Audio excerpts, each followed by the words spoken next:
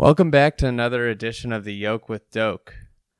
Tom and I are again joined by Don Placek, Renaissance Golf Design Associate. In this episode, we discuss Tom's revolutionary reversible golf course, The Loop, which is located at the Forest Dunes Resort in Roscommon, Michigan. As always, reminder to check out renaissancegolf.com and Tom's books, The Confidential Guides to Golf Courses and the Little Red Book on Golf Course Architecture. They're both fantastic resources to learn more about architecture, different courses around the world. Really great resource to help you travel smarter. So without further ado, here is the latest episode of the Yolk with Doak.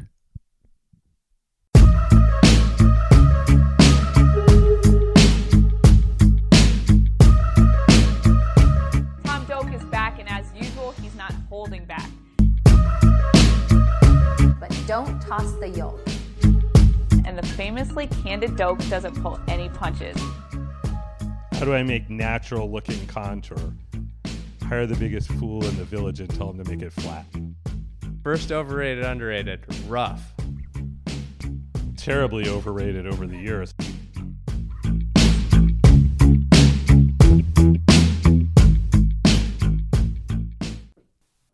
How long had you wanted to build a reversible golf course? More than 20 years. I mean, I didn't really honestly think that we'd ever do it on a full 18-hole project. I thought maybe a 9-hole project or something, or even smaller. I mean, the idea comes from, the first place I saw it was Tom Simpson's book about golf course architecture, which was written in the late 20s. He had a little appendix in back. Now, Simpson built, he didn't build a lot of courses. He built several like private estate courses for the Rothschilds and like the richest families in Europe and Britain. And most of them were not 18-hole golf courses. Some of them were 9 holes. Some of them were 6 holes. Some of them were just 3 holes. And, having 3 holes in your backyard would be kind of cool.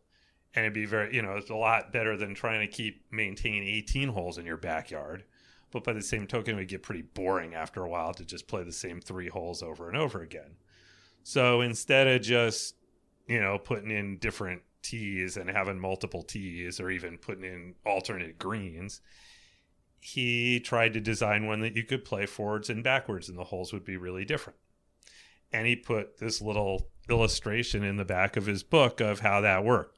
Like a triangle of holes, and how the fairways would like stop and start again, and so you were hopping to completely different places when you came back the other direction, and it was really neat. It just looked fascinating. And I don't know if that was the actual plan for one of the estate courses that he built, or it was just a doodle that he did of here's how you could do it. But I saw that when I was like 20 years old and thought, that'd be cool to do someday, something like that. So it kind of always been in the back of my mind of that would be cool to do someday. But, where would that make any sense at all? Who would want that? And what kind of land would that work on? Clearly there's some kinds of, the more dramatic the land is, the harder it is to do that. And the less you'd want to do it. When you're, part of golf course architecture is like trying to lay out holes so you're walking through the property a certain way and you're looking at the best views. So to say, okay, now I'm going to flip that all on its head and do it exactly backwards from the way I set it up for everybody, that doesn't make a lot of sense on its face. So it only really makes sense on a property that's kind of dull. You don't have a lot of great views. You don't have like big up and down features. The more if you had sand dunes in the way, or you're playing up and over hills, you would inevitably have some blind shots. Like you could play up and over, go in one direction, and have you just getting to the landing area when you got to the top of the hill. But unless the hole was exactly twice that long, when you were coming back the other way, the hill would be 100 yards in front of the tee and you couldn't see anything over the top of it, and nobody would think that was very good. So I kind of decided, well, the only piece of land that would make sense on would have to be pretty flat, And one other time, we actually had a client, we thought he might go for this. That's the only reason all the guys in my office knew about it, was when we were brainstorming the Rawls course at Texas Tech, which was a dead flat piece of land. One of the concepts we tried out was doing a reversible golf course. The client was an engineer. Jerry Rawls, the guy who funded the golf course, was an engineer. He was like a electrical engineer. He was a chip maker in Silicon Valley. That's where he got the money to give to Texas Tech to build a golf course. And I thought, I don't know him that well, but this might appeal to him. He's got that kind of brain. I think that's why it appealed to me. But he was not interested in it. Mostly, I warned him that if we did it that way, it was going to be hard to make it pretty, because it was hard to make the backgrounds work two different directions. So it would be hard to landscape it and make it really look pretty. And that site was not very pretty to start with. So he was concerned that it just wouldn't look good enough. So we tabled it and built the golf course that we did. I didn't think much about it again for a while, other than everybody around me had seen that concept and they were like, well, that'd be really cool to do that someday. And then, I kind of stumble into going to interview for this job to do a new course at Forest Dunes. It was actually, they put me in the Michigan Golf Hall of Fame, and I went down for the induction ceremony and had to give a little speech. And I was talking about how, at the beginning of my career, I didn't want to be labeled a Michigan architect, and I wanted to get out and do things in other places so I wouldn't get typecast as just working around here. But, now that I'd been traveling all over the world the last 20 years, I'd really love to do a couple more projects close to home. And a bunch of friends that I've known for 25 years were in the audience. And two of them went from there up to some event at Forest Dunes. And the manager started talking about how, they're looking at doing another golf course. And these guys were like, you've got to talk to Tom. They talked to a couple other architects already. For whatever reason, they weren't thinking of calling me. I think they thought I'd be too high priced or something. And these guys were like, no. We just saw him. He was just talking about how he'd like to do another course in Michigan. So you've got to talk to him. So I went over there to look at the ground. And it was almost exactly the kind of ground I thought would work good for this concept. It was relatively flat. There were some little valleys through it in places, but nothing sticking up real big. It was all sandy, which helps because you don't have to worry about, you don't have to create the area outside the fairway. You can let it go and it's still playable. So you don't have to build it super wide in both directions necessarily. There were some trees, but they weren't like a bunch of huge, beautiful oak trees that were going to get in the way, coming one way or the other. So I'm just looking at, and there weren't views off the property very much. I'm just walking around thinking, this kind of looks like that kind of property. So then I sat down with the owner, Lou Thompson, who had bought Forest Dunes out of bankruptcy, basically.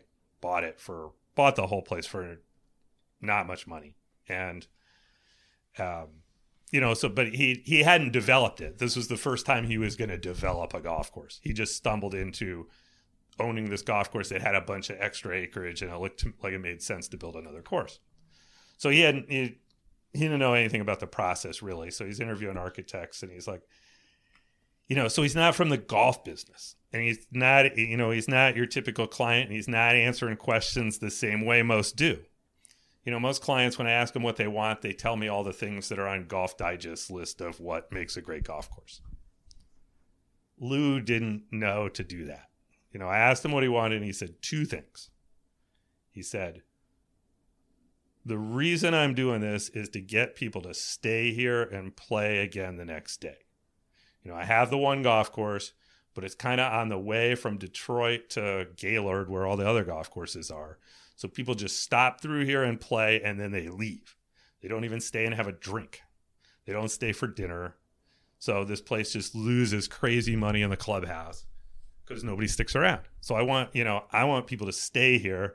We'll build some more lodging, and that's the goal, is to get people to just stay here instead of going up to Gaylord. And he said, and I want something that's going to wow people. And I'm looking at it like, well, it's not going to wow people with this site. The site's not that spectacular. But this concept that I've had for years in the back of my head, if I could pull that off, that would wow people. And this guy is just far enough removed from the golf business that he might actually get that and go with it. So I didn't tell him right away. Came back to the office. We started trying to route a golf course kind of in the normal way. But, while we're doing it, I'm thinking, well, is this going to work backwards too? How can we make it work backwards? So you can't route it both ways at the same time. You got to kind of work on a routing for one way, but then think through, okay, that's not going to work backwards. I'll have to change this or that in order to make it work. So Don and I played around with that. And then I went back over there to, formally interview and show him my idea. And we had the maps rolled up, and I unrolled them, and I was showing him the one way around, just talking about it. I got all done, and he goes, well, that looks good, but you said you're going to do something really different, and I don't see what's really different about that. And I pulled the one map off and had the other map underneath showing how you played it backwards, and said, well, it's also designed to be played backwards the next day. And everybody in the room sat there kind of half stunned for about 2 minutes while they were trying to understand what that meant. And as soon as they understood what it meant, they were like, this is what we want to do. I imagine that with Thompson, he made his money in trucking. Yep. So he's a very utilitarian. I mean, like, I worked in trucking industry, a little known fact, but the big thing is always take a load somewhere, getting a load back. That's true. I didn't even think about it. He probably understood that much better because that is his business. Exactly. He does, his trucking business is almost entirely doing stuff for Butterball Turkey. Yeah. But he does everything from like hauling the turkeys to slaughter and then hauling the turkeys to market, but also hauling the feed. So he hauls the feed to the turkeys. He hauls the turkeys to the processing plant. He hauls the turkeys from the processing plant to stores, and he just keeps making loops back and forth. So the truck's always full. Yeah. And so it's the same idea as connecting a route and being able to go back around the route. I never thought of that. I'm curious to ask him if he thought about it that way, because he never said it that way directly. But it would make the internal logic would work perfect for Lou, and he's a very practical guy. So to make the course reversible, Ian McGregor wants to know what concessions came with it. It's funny because that's every question. Anybody that I ever talked to about this concept, they always make the assumption that you're giving things up. That, it would have been better if, we call one way the black course and the other way the red course. So the first 3 holes on the black course were better in that direction, but then the 4th hole you would have rather played the other way around. Couldn't you have figured it out that there's always a bet, which is better, the first hole on the black course or the 18th hole on the red course that comes back the other way? Why wouldn't you choose the best out of every one of those and put them together? because those don't fit together. It's not that simple. You have to have a routing that connects a bunch of things. So it's not like if you made me pick what are the 5 best holes there now, or 10 best holes there now, for sure some of them would be the same fairway playing in both directions, or the same green played from 2 different angles. Mm-hmm. So you can't really get. That's why if you work on routings enough, there are always concessions in routing a golf course. I don't think we really made a lot more concessions to get it to be reversible. Not as many as everybody thinks. I mean, there's better parts of the land and there's parts that aren't quite as cool, but you have to use them both. So I don't think that we gave up that much to do it. And I was perfectly willing to make those trade-offs in order to do whatever trade-offs I was making. It's like, if I can make this work in both directions and people think it's cool in both directions, that's great. Then the other more practical question is, how much do you have to manipulate it so one way around isn't a lot better than the other way around? Because at the end of the day, if one way around is much better than the other way around, the demand will be way higher for that, and they'll abandon playing it reversible. The old course at St. Andrews is that.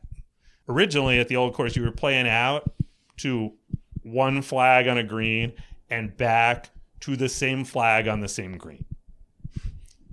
And then it got a little too busy for that. Yeah. So they widened out the greens and they made the double greens. But when they did that, they didn't have a clear which was the way to go. Do you start up number 1 or do you start back down number 18? Mm-hmm. And they did both for several years.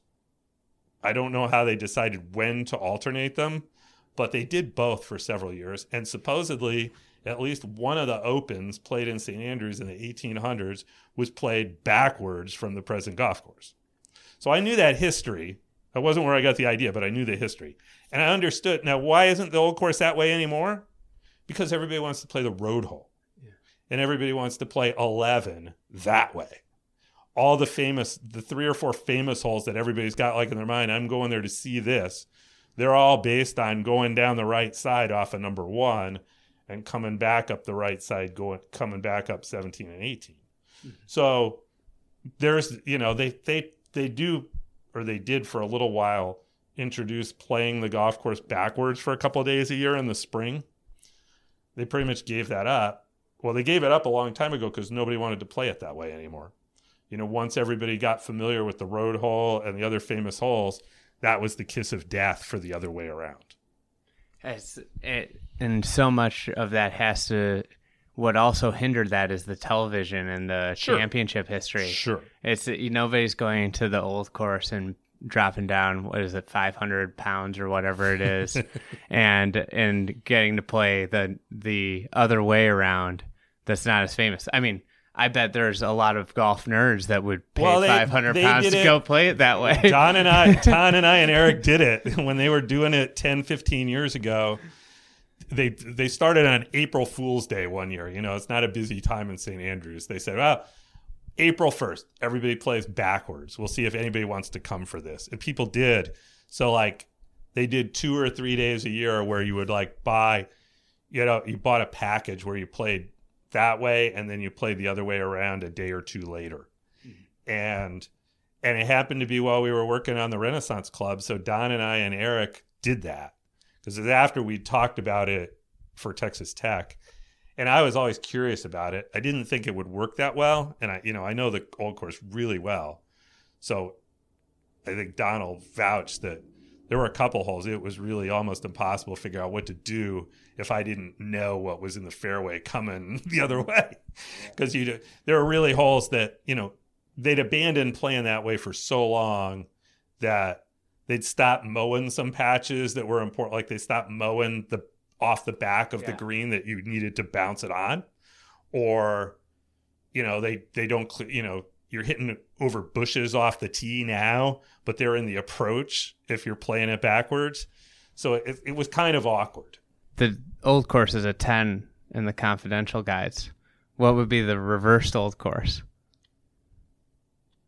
5 or 6. Yeah. Uh-huh. I mean, you still got the cool greens complexes, and you can kind of wind up in the same places.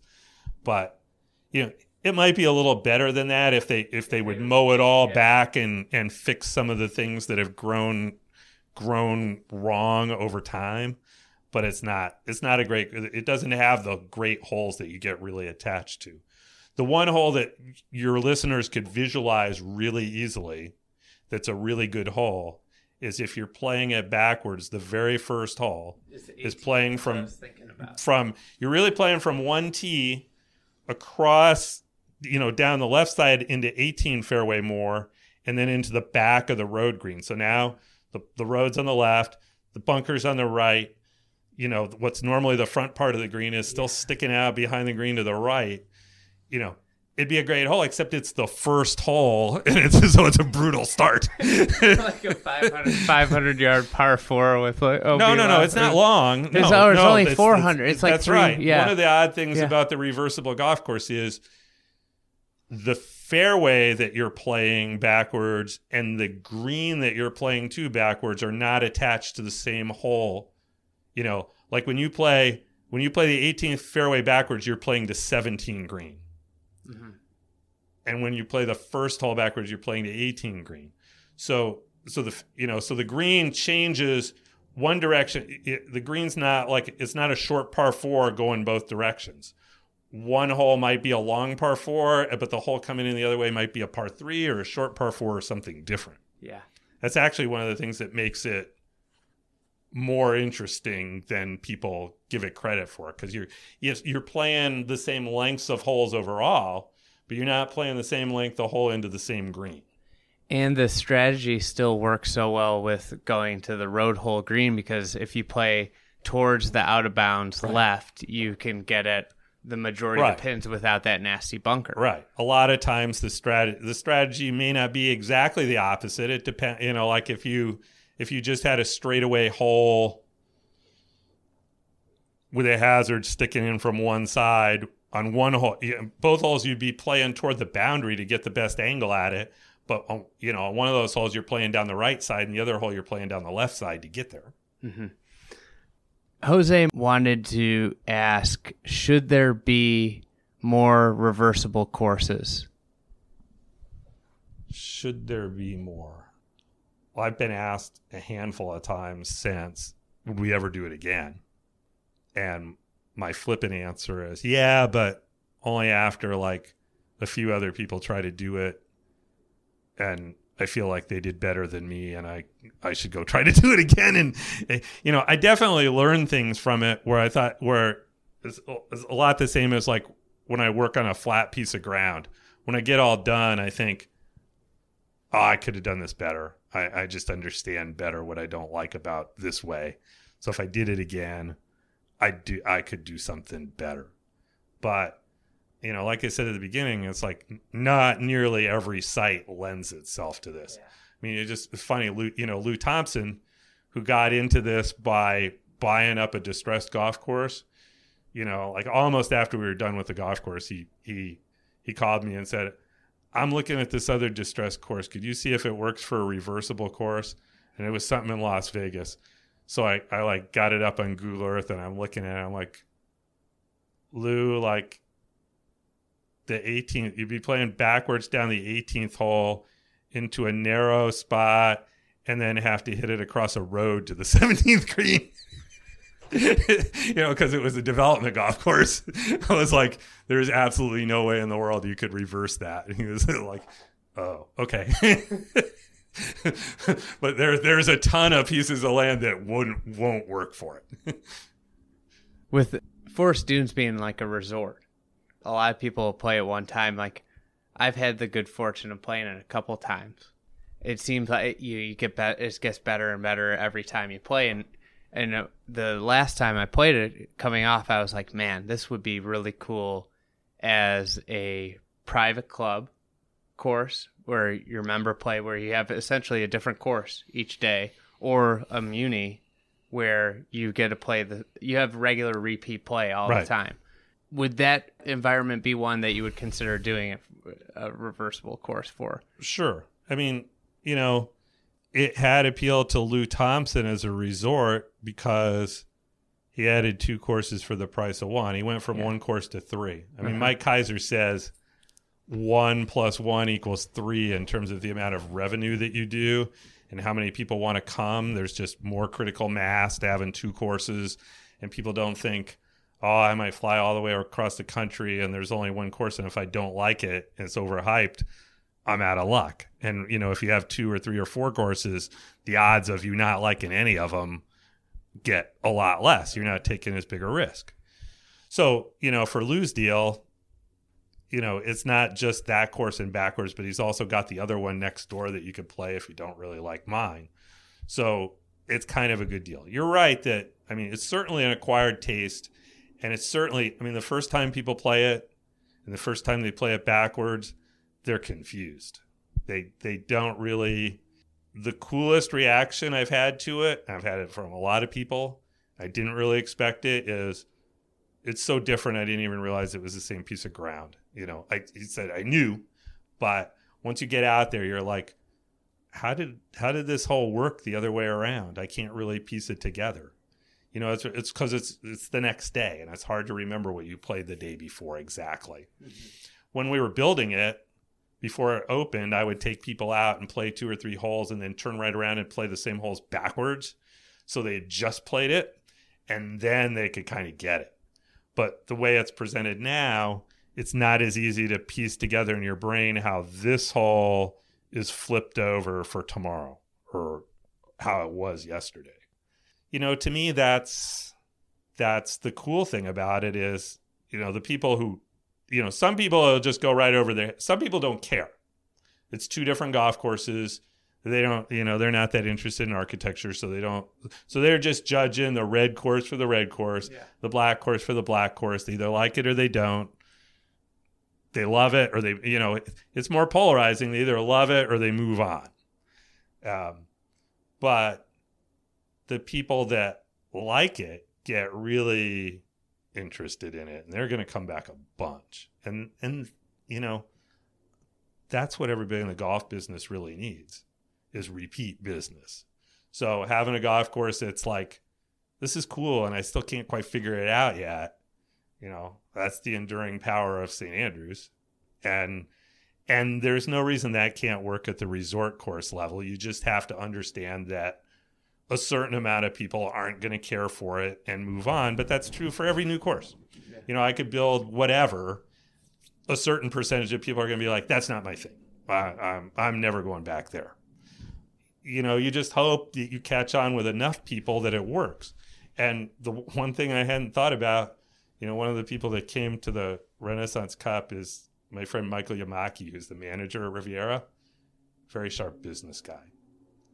We were sitting at dinner after he played it the second way around, and he was like, you realize what you've done? I said, I don't know what you're talking about. He said, you only have to find half as many people that are interested in this course, because they'll all play, if they're interested, they're all going to play it the second way around. So 10,000 interested people equals 20,000 rounds of golf.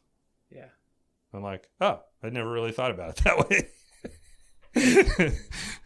I think that's one of the cool things about being part of this conversation, is that there are things, when you have an idea that you've had in your hip pocket or the back of your mind for a really long time, and you think about it and refine it and push it a little and redefine what you think will work and won't work, and you have a lot of preconceived notions that, Tom's ironed out that were good starting points. But then it also, those things bred all kinds of things that you didn't really have answers to, or questions you didn't really even think about. And I think for Tom and the rest of us that got to be a part of it, it was cool because there were so many things that were not conventional in this routing puzzle that we've had this discussion about, because they're just so exclusive to this situation. They're just so different. They're not just parallel. They're by a track or two. They're going literally and figuratively 180 degrees the other way. And I remember little dialogues with Tom and with Brian Slonick, who ran the job, and Brian and Eric as they were getting this stuff built. And one of the things myself, you have these preconceived notions. Well, the greens are going to have to be big. You got to have big putting surfaces, right, in order to be able to play it from both directions and for it to be different. And that, Tom should certainly chime in, but I remember that Tom saying, no, they don't have to be big. They can actually be smaller. And that was by virtue of, the approaches and the short grass and the soil structure and how the ball behaved around the greens. As long as you had a playing surface that behaved like a putting surface in plenty of area in around, on the green, quote unquote green proper, and also the approaches and the, when you short side yourself, all of that kind of thing. You don't really have to have a big green. You just need a lot of green-like area. Mm-hmm. And so, you end up not really decorating a green site with bunkers. What you end up doing is really focusing on contour and short grass, which we talk about all the time. That's one of the coolest hazards in golf. It isn't a ravine or a bunker or a pond or a quarry. It's the greatest hazard in golf is really interesting contour and really tight, firm turf. And I think that was fun. I know it had to be fun for Tom because that is such a departure from what you normally would do. And that's just one example, but how you wayfind around this golf course too was a real challenge, and how the golf course is set up is really important. Yes. And there was a vertical learning curve almost for, Lou and his staff to make sure that the tee markers where they were supposed to be, so there were a lot of residual challenges that you really had to spend some brain cells on in order to figure out to make sure that it worked so that it wasn't perceived as this, experimental, kooky idea, but that it was really legitimate and it really presented really interesting golf and fun golf and playable golf. And it wasn't just odd. It was actually really, really, really very interesting. And that's just one, but other notions were the idea that, like Tom had alluded to, when you're in a conventional golf course, all that leftover ground where the ball, the lion's share of the time is in the air off the tee, and then coming to, 100 yards, pick your distance, 100 yards, 125, 50 yards. You don't really need to do a whole lot to that stuff. You don't need to irrigate it. You can leave it natural because it's sort of out of play. But when you flip a golf hole around coming the other direction, that stuff that got relatively no attention was now getting a tremendous amount of attention because it was in the approach coming the other way. So, we really had to work hard. It's fun to listen to Tom talk about this because the things that he pointed out in this case really are far reaching into the other parts about, the 27 hole course or the extra hole course and people, how they process it in their mind and which course is which and all of that. So and how to manage cart traffic is a huge one. It always is on a golf course that plays in one direction. But now when you're taking that golfer traffic, especially when they're behind the wheel, and managing where all that baggage goes in a normal round of golf with people playing golf in a cart, which we don't subscribe to, but you have to integrate it at some point. That was tough too. And we thought through all that, and then the client said, he went to Bandon Dunes for the first time, and he said, what if we made it walking only? First he said, I had never walked 18 holes in my life until Pacific Dunes. He's from Arkansas, and it's hot and humid, and he'd never walked 18 holes in his life before he played in Bandon. And then he comes back, and he's like, I think we should go with this walking only. And I was like, that came completely out of left field to me. I was not thinking we would get away with that. Is that one of the best surprises you've ever had in your career? It was a very good surprise. But at the same time, I was a little skeptical of it. Like, I'll be shocked if they don't have some carts out there next year or the year after. Because there's a lot of people that don't do that. The first time I went to Forest Dunes, as soon as I get there, the first thing, somebody's slamming your clubs on a cart, whether you ask for it or not. They just assume that's what you're going to do. So in Detroit Motor City, that's the culture up here. So I figured that was going to be a pretty hard sell to try to get people to walk. And I think, the place is doing well, but it's not as busy as the other course. And I think that's why, is people, everybody that plays it is interested by it. But if they can't ride, there's a certain number of people that are just like, I can't do that. I just can't do that. And it's an easy walk. The green to tee is right there, and it's relatively flat. So it's about as easy a walk as you could have. But it's still, there's some people that just aren't open to that, and they're filling up rooms over there. So the other, so the course that you have to walk is not as full. I think an interesting part about that line of thinking too is I've noticed it, and I think a lot of people do, that when you play the loop, it is very walkable, and they've made an effort with caddies to make that part of the experience and things, and it's pretty refreshing when you finish a round of golf, if you don't play a lot, to feel like you're not golf fatigued, you're not tired, and that's a good thing, because that makes you hopefully want to play a little bit more as well. And when people go to play golf in Bandon or other places, I guess that's part of the whole idea of short courses and things, to play après golf after the big course or after the round. I still want to play, but I'm kind of tired. Yeah, there's not a lot of people that can play 36 holes a day walking. Right, but you could there. I mean, you wouldn't, it would be possible. So, hopefully that's a byproduct of it, is that people kind of notice, they feel a little less golf fatigued afterwards. I know they're doing a couple days next year there that you can play 36 in the same day. So they're doing, I think, like 3 or 4 days where you can play it each way. Oh, good. So I hadn't seen that. I suggested that to him in the beginning. I said to him, well, you pretty much have to alternate every other day. So the person that's only staying one night can get the chance to play both. But I said you could have, like, if you try to keep it on the numbers where the odd days you were playing the black course and the even days you were playing the red course, or whichever one you did, when you got to the 31st of the month and then the 1st, so there's a couple months that you wouldn't have that.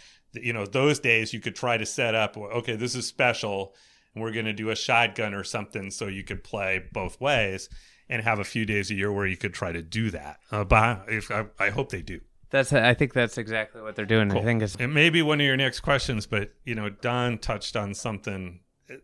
Even after 20 years of thinking about the whole concept in my head, there were certain parts of it, like the fact that the greens didn't have to be big, that I really kind of understood going in.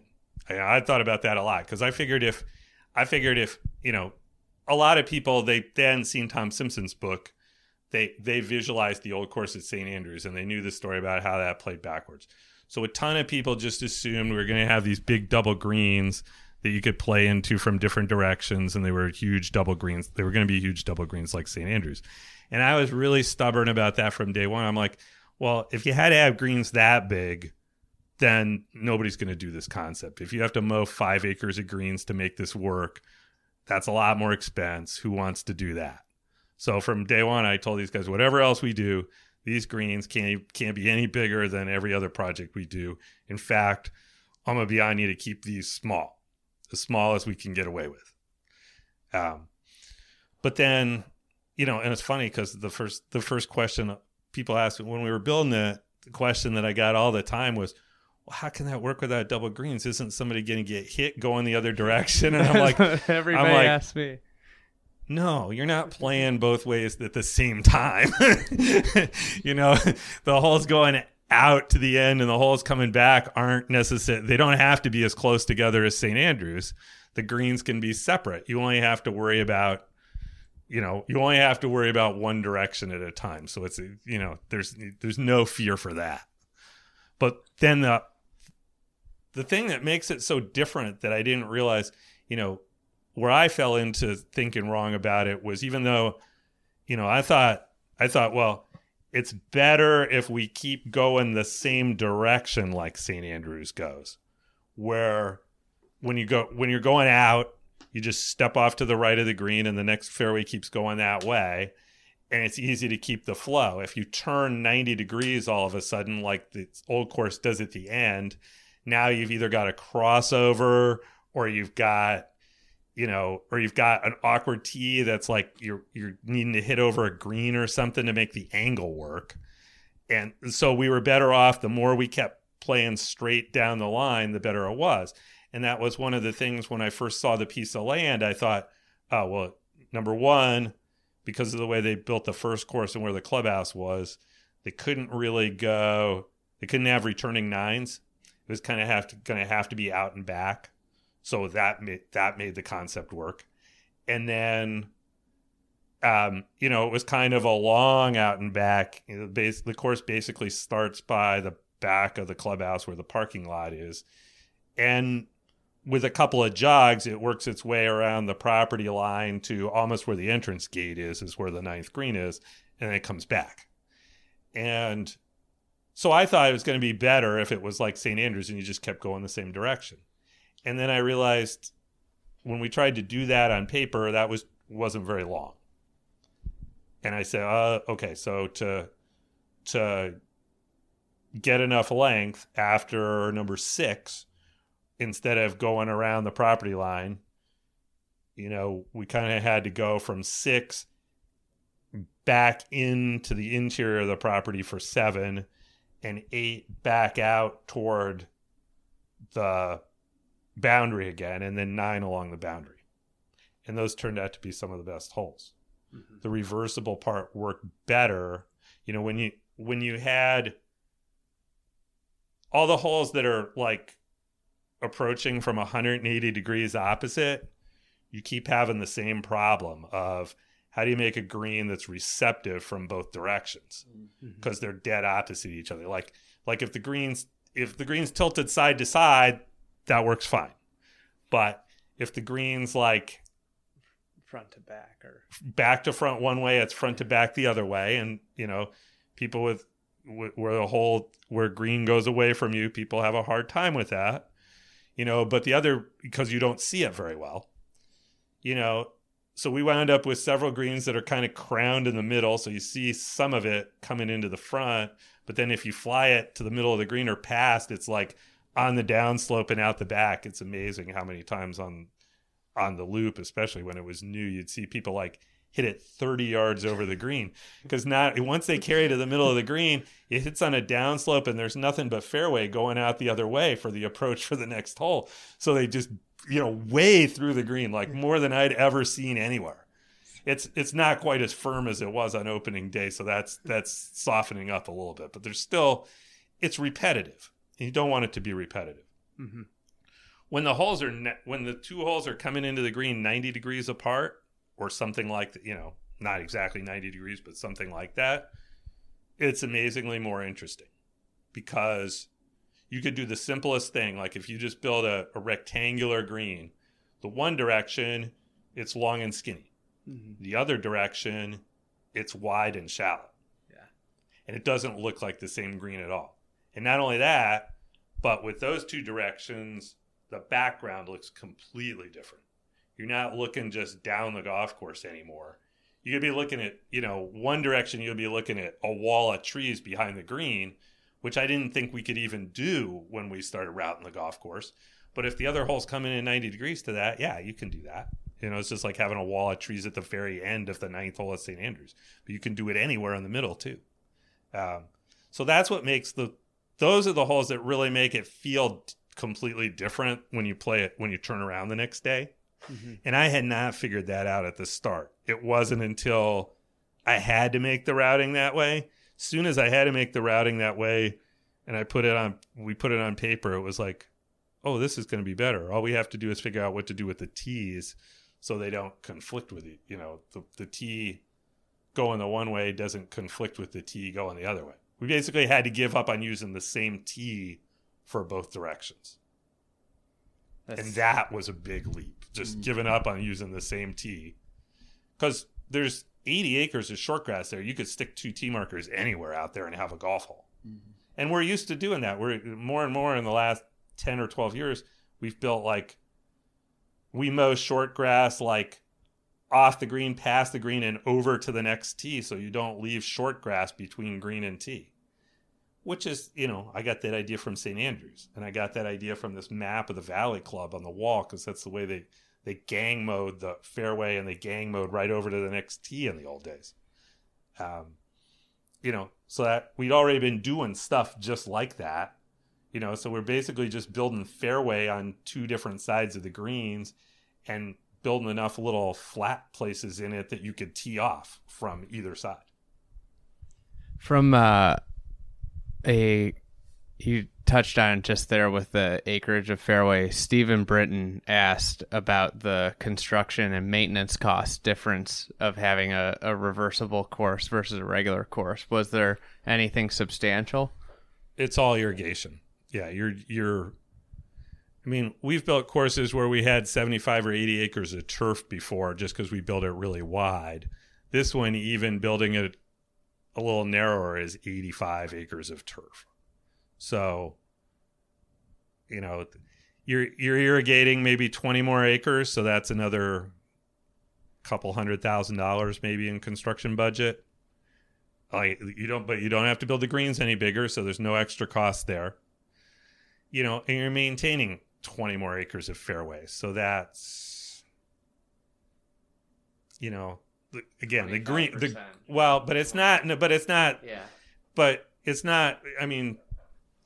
fairway maintenance is only a fraction of the budget, and it's not the most expensive part. The greens maintenance is the most expensive part. That's why making the greens bigger is a bit, that's why I wanted to stay away from that. I knew the fairways would be more acreage to maintain.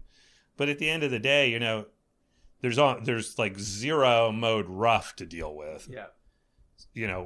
Essentially, we're taking some areas that we probably would have had to grass and take care of as rough and turning them into fairway. So it might add 10% to the maintenance budget or 15%. But we're also using fescue, which is not as high a cost per acre as bent grass. Forest dunes, I haven't seen the numbers, but I almost guarantee you that they spend less maintaining the loop than they do the Weiskopf course next door, which is all, it's not as much fairway acreage, but it's bent grass fairways, tightly maintained, super high-end maintenance. I'll bet they spend more money on that side.